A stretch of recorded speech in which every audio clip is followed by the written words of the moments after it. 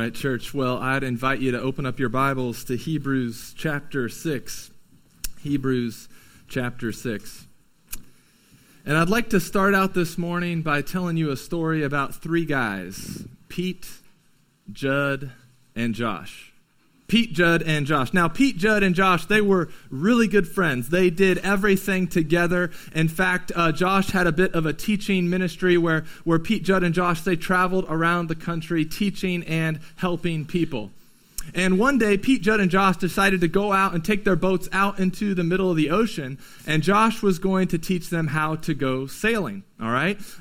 Josh was pretty experienced at this, and so wanted to show Pete and Judd how to do this. So they each got into three different boats, all right? Three different boats, and they went out into the deep parts of the ocean. Now, Josh, he was an experienced sailor, and so he knew all about weather patterns and all that good stuff, and so he could tell that a storm was coming. And when he saw that bad weather was coming their way, what Josh did was he threw out his anchor into the water in order to secure and stabilize his boat. And Josh's anchor was huge. I mean, imagine like just the largest anchor you've ever seen. We're not even sure how his boat held that sort of anchor, but it was just this huge anchor that he threw out into the ocean. And when that anchor hit the bottom of the ground, it really just dug into it. And it almost like it's formed one entity. It was like that anchor and the ground were meant to be together. It was a solid anchor, and it solidified the boat. I mean, there was obviously no way that Josh's boat was going to go anywhere with that kind of anchor. Now, Pete and Judd, they had anchors as well, but they threw their anchors out, and in fact, their anchors did not hit the ground. It was too short. They couldn't reach all the way, and so they tried to figure out what they were going to do. Judd decided to take some silver coins that he had with him on his boat, and he put the coins kind of all around his anchor and hoped that, hey, the anchor can't hit the ground, but maybe this will weigh it down enough to give my boat the stability and the security that it needs. Pete also was trying to figure out what to do and realized that it was going to be impossible with what he had in his boat and what he had with his anchor in order to really stabilize his. So what he did was he threw his anchor out and anchored it to Josh's anchor. And then the storm came. Pete and Judd's boats are just getting tossed and turned every which way. And in the midst of the storm, both Pete and Judd, they start to really doubt and grumble against Josh. Like, why in the world did this guy bring us out here into the middle of the ocean? He knew bad weather was coming. This was a horrible idea. And they started to grumble so much in the darkness of the storm that Judd even decided maybe he was going to make plans to betray Josh and turn him into the sailing authorities when he got back to land, that he should never be a sailing instructor again. Pete also, in a similar manner, he started to deny in his heart that they had even been friends in the first place, that Josh even really knew what he was doing. Now, on the surface of the water, both Pete and Judd's boats looked like they were doing the same thing. They were getting hit by the wind and the waves. They were tossing and turning. Both boats looked like they had inexperienced sailors sort of being affected by the storm. However, Judd's boat kept drifting further and further from the land. Pete's boat was getting hit just as hard, but below the surface of the water, he was anchored to Josh. And when the storm subsided, Judd was sadly lost out at sea. However, Pete's relationship was quickly restored to Josh. Two people, two boats, who on the surface looked very similar, but something was happening beneath the surface that no one else could see. One of their anchors held, and one did not. Now, we'll come back to Pete, Judd, and Josh here a little bit later on. But the questions that I have for you this morning, first of all, is this. Does your life have an anchor? Does your life have an anchor? Do you have someone or something who provides you the security and the stability that your heart craves? If you want any chance of having security and stability in this life, you need an anchor. But the question is not just do you have an anchor, but how confident are you that your anchor is going to hold?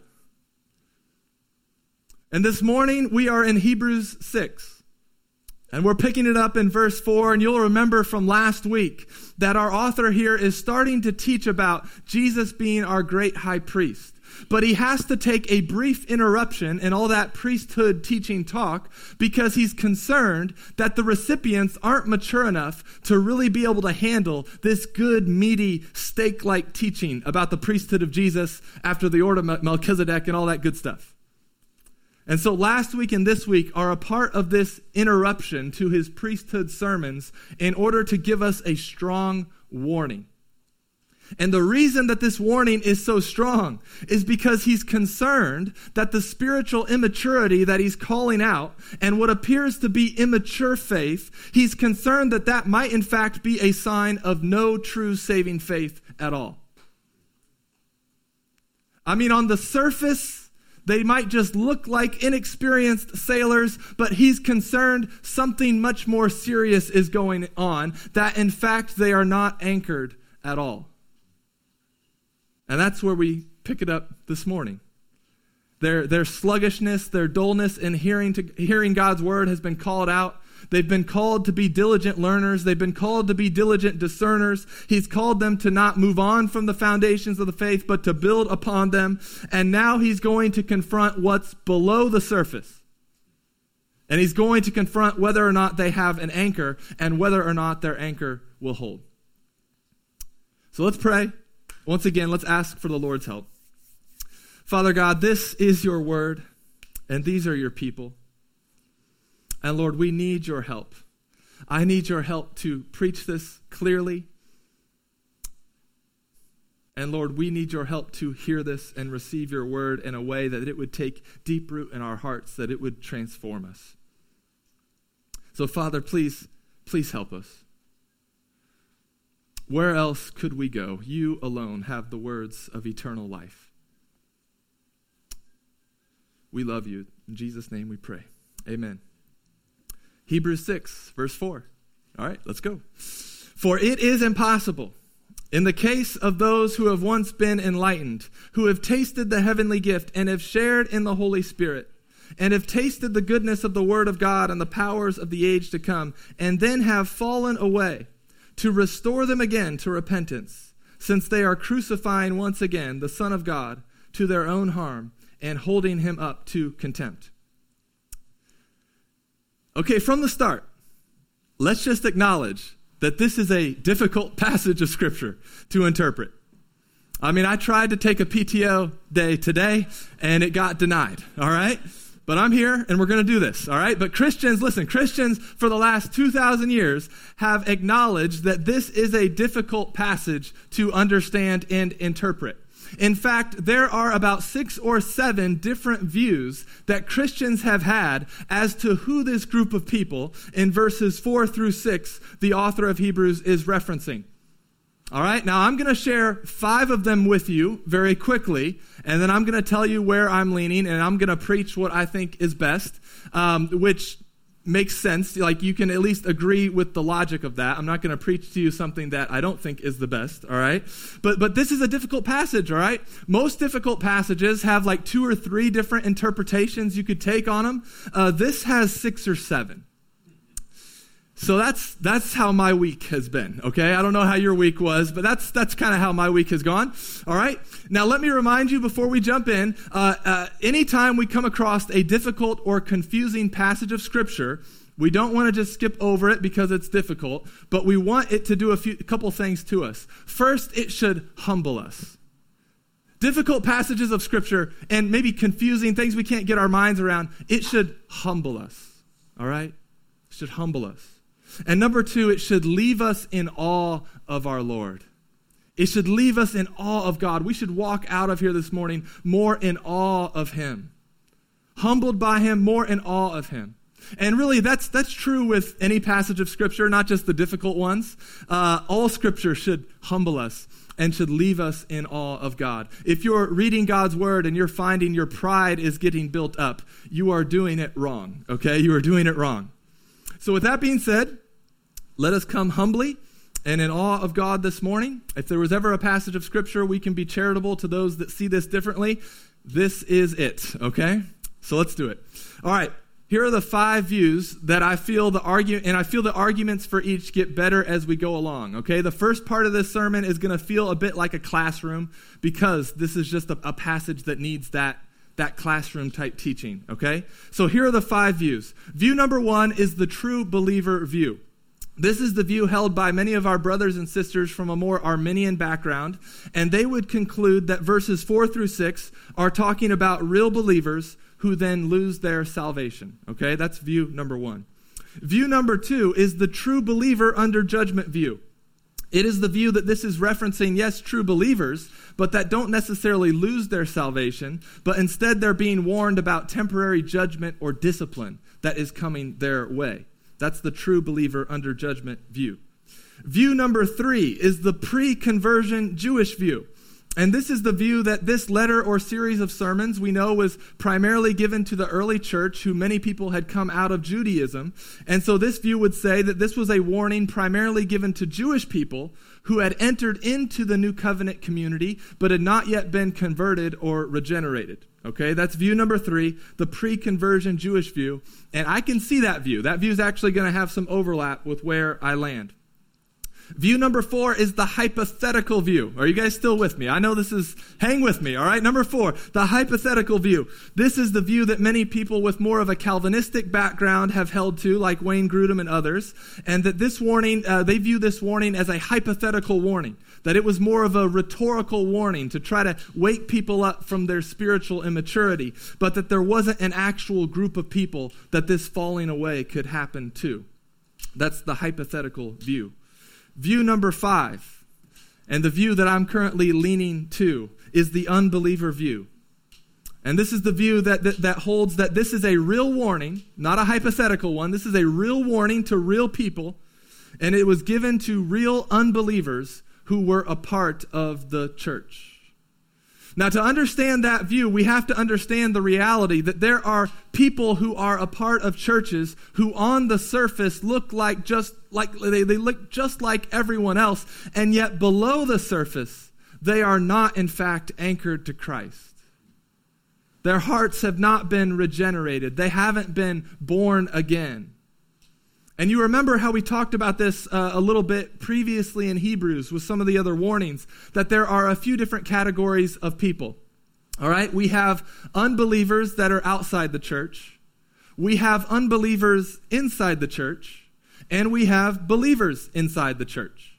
And you could maybe argue that there's a 4th category, believers outside the church, but really that should never be the case for long, right? I think that would be a believer living in disobedience, all right? So you have unbelievers outside the church, unbelievers inside the church, and believers inside the church. And so here's where theologians since the Reformation have tried to help by giving us some terminology to describe this reality. And what they did around the time of the Reformation, it's continued till now, is they started categorizing the church as the visible and the invisible church. Now, the invisible church is not the church during COVID, all right? That was a common misconception this past year. Like when we were preaching here on Zoom and no one was here, it was easy to get our minds around the invisible church, right? But that's not what the invisible church is talking about, all right? The invisible church is the capital C, the universal church, the true born-again, regenerate believers throughout the world and throughout history. Those that the Holy Spirit dwells within them, who by grace through faith have been adopted into the family of God. The visible church then is this, right here, right now. Look around. This is the visible church. Now, I actually don't think those labels are the best and the most helpful, because what it has done, it has given people a misguided thought that if the invisible church is the one that really matters in the end, then the visible church doesn't matter so much. Which is a view that a lot of believers have. Like, who cares about the local church? The universal church of believers is the one that matters. And I've always thought that it's been so strange that a people who worship a God who put on flesh, when those same believers don't like it when his bride does the same. Like, no, the bride of Christ is supposed to be like her husband. We're to put on flesh, have local, real, tangible, flesh and blood churches. And if you love the invisible church, but you don't love the visible church, I would say you love the idea of church. You don't really love the church. And we as followers of Jesus, shouldn't we learn to love what Christ loves? And newsflash, he loves the church. He calls her his bride. Now, I'll admit, she's not a looker, right, at first. I mean, I grew up in church, right? I grew up a pastor's kid. But she's lovely because Christ loves her. And he's not done with her yet. And so visible, invisible church, that sort of helps us some, but I think that's not as helpful as if we go even further back in church history to Augustine, and he described the church as the pilgrim church and the eschatological church. Now, I understand why they started using visible, invisible, because they didn't want to have to say the word eschatological in front of their people. But the pilgrim church is the church right now, the flesh and blood, visible church. But many churches right now, you see, in the pilgrim church, we have people that have professed Christ, but have never really possessed him, never really been united to him, never really been anchored to him through faith. But I would say they are a part of the body of Christ in the sense that they are a part of the pilgrim church. They are genuine members right here, right now. However, sadly, they are not permanent members. The eschatological church are the people that are gathered at the end, when the bride of Christ celebrates the marriage supper of the Lamb. And so hopefully that framework sort of can help you start to see why I don't necessarily think this is a hypothetical warning. I do believe that there is a real danger for people in the pilgrim church of falling away into apostasy. And in fact, we've seen that more and more with some of those kind of celebrity-type Christians in our country. We've seen this apostasy happen by those a part of the pilgrim church. And that phrase, fallen away, or that term apostasy that we see here in verse 6, that fallen away. Listen, that's not like you just doubting your faith for a day. That's not you falling back into a habitual sin or something like that. This falling away is talking about a deliberate, complete, and final rejection of Christ. And this is a real danger for some in the church. This is a real danger. And so I'm arguing that the group of people in these verses, they were legitimate members of the pilgrim church, but they were not permanent members. They had professed Christ. They had never possessed him. They had some fun sailing with him, but they had not by grace through faith been anchored to him. And now why can I say that? Why can I say that? Well, let's look at how this group of people is described, all right? Number one, they were described as ones who had been enlightened. All right, that Greek word enlightened here signifies a giving of knowledge by teaching.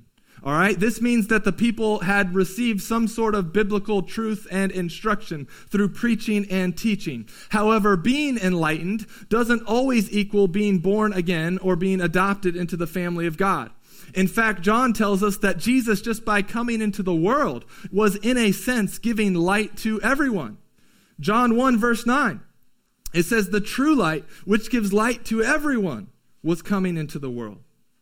And so this very well could have been true of unbelievers, whether Gentile or Jewish, in the congregation, that they had received knowledge from biblical teaching. Well, how else does he describe them? He also describes them, number 2, as having tasted the heavenly gift and having shared in the Holy Spirit. Now, to taste something in a figurative sense, which is what this is referencing, means to experience something. And the heavenly gift is likely referencing the Holy Spirit. However, some have possibly thought it was Jesus or even participating in the Lord's Supper, but I would lean towards it's talking about the Holy Spirit. These people, being a part of the church, had really experienced some of the goodness and the grace of God by being a part of a community where the Spirit was at work. And I hope as people come into our midst that they would experience, that they would taste some of the working of the Holy Spirit as the fruit of the Holy Spirit overflows out of our lives and how the Spirit works in our midst. I would very much expect anyone who comes into our church and our congregation to have tasted some of this heavenly gift. And that word shared literally means they were companions of. But again, to taste something or experience something is very different than possessing it. Being a companion is different than being a temple in whom the Spirit dwells. How else are these people described? Number 3, these people are described as having tasted the goodness of the Word of God and the powers of the age to come. Much like the Israelites who were rescued out of Egypt, but then later fell in the desert. They experienced the goodness and the power of God. They saw God part the Red Sea. They experienced Him provide manna every day. And in the same way, there are people in the church who experience and witness the powerful working of God and yet still have unrepentant, unregenerate hearts. And when times of testing come, they bear no fruit. Many unbelievers taste and benefit from the Word of God without being transformed by it. Even King Herod liked to hear John the Baptist preach. That is until he started calling out his sin. And then notice not only how he describes this group of people, but notice what he doesn't say about them. He doesn't say anything about their faith. And isn't faith in Christ the true mark of a believer? And it's not mentioned at all. And so while I can see other arguments, I can see and appreciate other viewpoints on this, I believe this is likely referring to people that are a part of the Pilgrim Church, but who haven't truly, through faith, been anchored to Christ, and they are in danger of going back to Judaism, or they are in danger of going back to some other works-based system for salvation. And those who do so, who have heard the gospel preached, who have experienced the power of the Holy Spirit, and still reject Christ to go work for their salvation instead, what we see in this passage is that at best, it is really unlikely that they can come back into the body of Christ, and at worst, it's impossible. Now, we don't have time to break down that impossible talk this morning. I believe in the end that for anyone to repent of working for their salvation and start trusting in Christ in their own strength, that is impossible. But we also know what Jesus said in Matthew 19:26, that with man, yes, this is impossible, but with God, all things are possible. And therefore, I believe as long as someone is here on earth and Christ has not returned, I believe there is an invitation for them to repent of their sin and trust in Christ. Our author then goes on to an illustration which should remind us of the parable of the sower. Look back at verse 7, Hebrews 6, verse 7. For land that has drunk the rain that often falls on it and produces a crop useful to those for whose sake it is cultivated, receives a blessing from God. But if it bears thorns and thistles, it is worthless and near to being cursed, and its end is to be burned. All right, life-giving rain rains down on the surface of the soil, but just like an anchor on a ship, we don't know what's happening below the surface in this agricultural illustration until we see the fruit that is produced. And true believers will bear good fruit.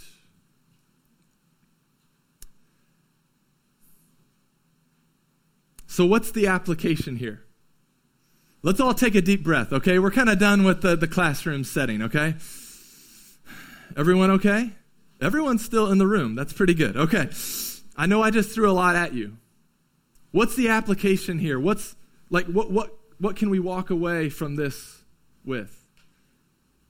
I believe regardless of what view you have of who this group of people is, the exhortation is probably the same. The exhortation is to keep believing. to go on to maturity, to build upon the foundations of the faith. And if you're not, be warned. Like if you're content to stay in spiritual infancy, you need to do some serious prayerful examination of your heart this morning to see if you have true saving faith or not. Do you have an anchor? And is your anchor going to hold? True saving faith is a faith that endures and bears fruit, so keep believing. Are you anchored to Christ? Or are you anchored to your mom and dad and their faith? Are you anchored to your pastors or your city group? Are you anchored to your good works and your right living? Do you see fruit in your life? It might be slow growing fruit, but do you see fruit in your life? Or are you just tasting what others here are eating? Are you just a companion of the work of the Holy Spirit, or are you a temple of the Holy Spirit? Have you been given a new heart? Have you repented and believed? Now, the reason that I tried to get through that first few verses fairly quickly, and the reason I didn't just preach a whole sermon on those verses, there was enough there to talk about, is because verse 9, it bound my conscience that a complete sermon could not just be verses 4 through 8. We can't just end with a confronting and a questioning of whether or not people are anchored. That doesn't give us the full picture of what's happening here without going on to verses 9 through 20. All right, this is all one thought. Look now at verse 9. Hebrews 6, verse 9. Though we speak in this way, yet in your case, beloved, we feel sure of better things, things that belong to salvation.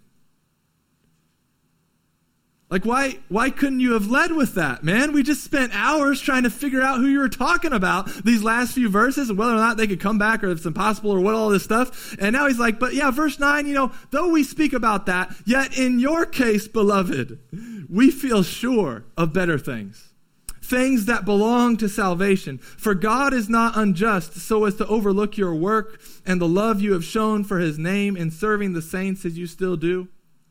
And we desire each one of you to show the same earnestness, to have the full assurance of hope until the end, so that you may not be sluggish, but imitators of those who through faith and patience inherit the promises. So you remember this group of believers that's receiving this letter to the Hebrews, or this group of sermons to the Hebrews. They've already been through some hardships and persecution, but more is headed their way. And how are they to live in light of that? Who are they to imitate?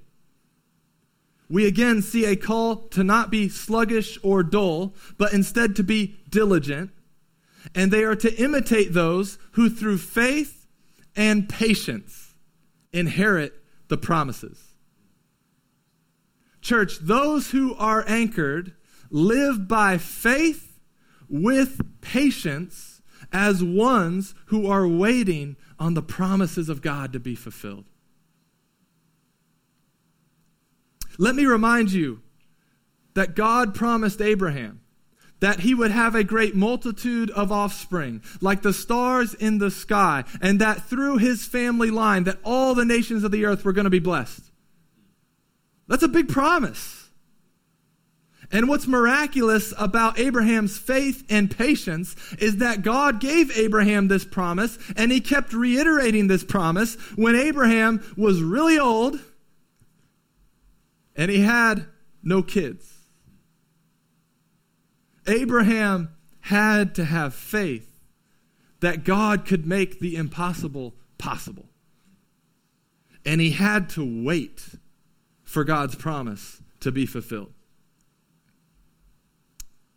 Church, how must we live as ones who have been anchored to Christ, who have received great promises of eternal life with Jesus in the new heavens and the new earth?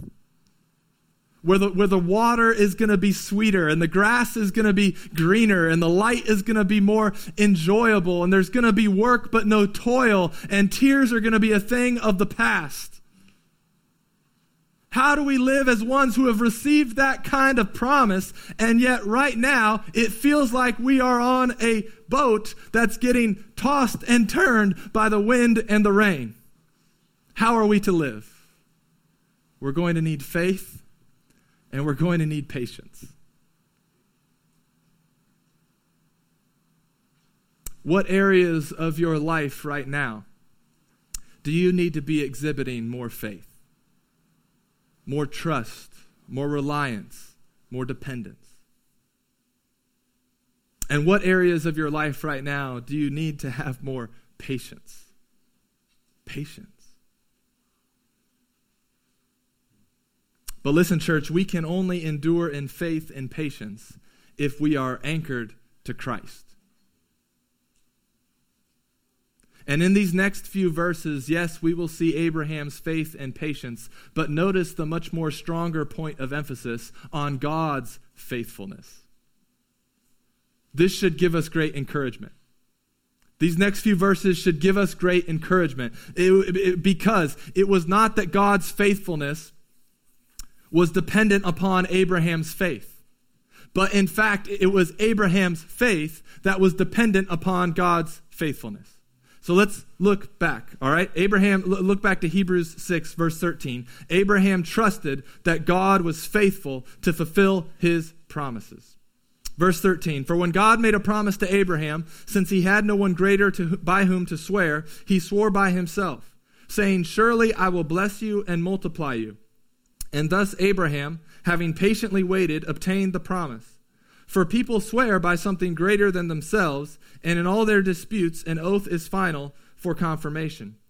So when God desired to show more convincingly to the heirs of the promise the unchangeable character of his purpose, he guaranteed it with an oath, so that by two unchangeable things, in which it is impossible for God to lie, we who have fled for refuge might have strong encouragement to hold fast to the hope set before us. Verse 19, we have this as a sure and steadfast anchor of the soul, a hope that enters into the inner place behind the curtain, where Jesus has gone as a forerunner on our behalf, having become a high priest forever after the order of Melchizedek. Oaths that were given in ancient Israel, and even sometimes today, we used to put our hand on the Bible or something like that to swear an oath. These oaths, they had to appeal to a higher power. And by appealing to this higher power, it gave the witness more credibility, and it confirmed that what they were about to say was going to be a truthful thing. Because people are liars. And so they have to swear by someone greater in order to have a chance of anyone believing what they say. When God gives an oath or a promise, he has no one greater to swear by. He is the supreme being in the universe. He is at the top of the truth pyramid. There is no one more credible than him. And therefore, he swears by himself. God comes in and confirms once again that he will be faithful to fulfill all his promises to Abraham. See here that Abraham's faith is dependent upon God's faithfulness, and ours is as well. And then we can be greatly encouraged by these two unchangeable things we see in this passage. We see two unchangeable things. First, that God's character does not change, and we see then that God's promises and purposes do not change. What great encouragement that can be for us. His character will not change, and his promises and his purposes will not change. Therefore, the more we learn about his nature and character, the more we learn about his promises, the more encouraged we will be. The more stable and secure we will be in life, because we know that while everything else in creation is constantly changing, God is not. I mean, how many of you have been discouraged to try to learn some different new technology and try to master it, and then 6 months later, it's just outdated, it's changed, right? It's like, what's the point of even trying to learn that? That's not the same with God. Learning about God's nature, learning about his promises and his purposes, those things never change. They will give you a lifetime of stability and security and safety and encouragement to know who God is and to know what his promises and purposes are. You need to keep God's promises close to you. And there are several books that do this, that compile all the verses that we have in the scripture about the promises of God. One is by Samuel Clark. He's got one called Precious Bible Promises. There's even a version that's combined with Spurgeon's morning and evening devotional. Get those promises of God close to you. Learn them, know them, be encouraged by them. And so, church, when we come to Hebrews 6, I mean, we can acknowledge that the start of this chapter is a bit confrontational for those that are not anchored to Christ. But this chapter, not only is it confrontational, it is also so comforting. It is also so encouraging to those who are trusting Christ and are anchored to him. Because we can rest in the fact that God is faithful to fulfill all his promises. God is faithful to fulfill all his promises. Numbers 23, verse 19. God's word says, God is not man that he should lie, or a son of man that he should change his mind. Has he said, and will he not do it? Or has he spoken, and will he not fulfill it? Rest in the fact that God is faithful to fulfill all his promises. We can be encouraged and take comfort in what Paul wrote to the Philippians in Philippians 1 verse 6 when he said, and I am sure of this, that he who began a good work in you will bring it to completion at the day of Jesus Christ. Or what about when Paul writes to the Thessalonians in 2 Thessalonians 3 verse 3? He writes, but the Lord is faithful. He will establish you and guard you against the evil one.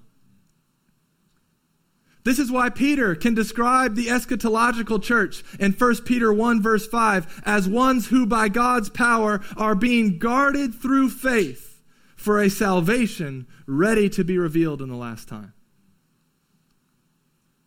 Church, his faithfulness is not dependent upon our faith. Our faith is dependent upon his faithfulness, and God is faithful to fulfill all his promises.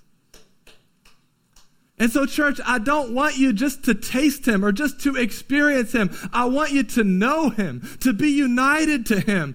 I want you to be ones who by grace through faith have been anchored to him.